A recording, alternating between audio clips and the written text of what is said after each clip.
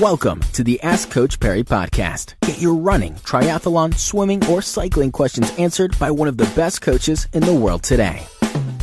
Got a question in from Dave today. Lindsay, another great question. I think this is a thought that's going through a lot of people who are, or through their minds, who are preparing for Comrades. Dave said, unfortunately, since the start of this year, he's been struggling with illness and has just managed to fight off a lung infection that prevented him from running at all during January.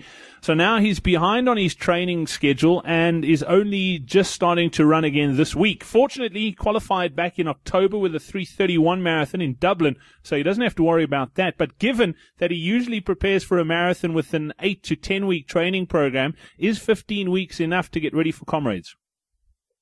Hi, Dave. Yeah, it's plenty of time. And look, in some ways, getting ill or injured early in the years is a bit of a blessing.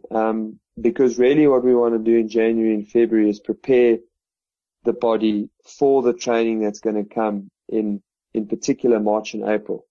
So we're still pretty early in February now, and that gives you an opportunity to just build yourself up, get yourself into a nice groove, so that in March and April you are able to put in a really good effort for training. So yeah, don't rush back onto the program. Obviously, you're going to have to increase a little quicker to try and catch up to the program by the middle of March, I'd say. And as long as you do that, you should be in pretty good shape by the time Comrades starts.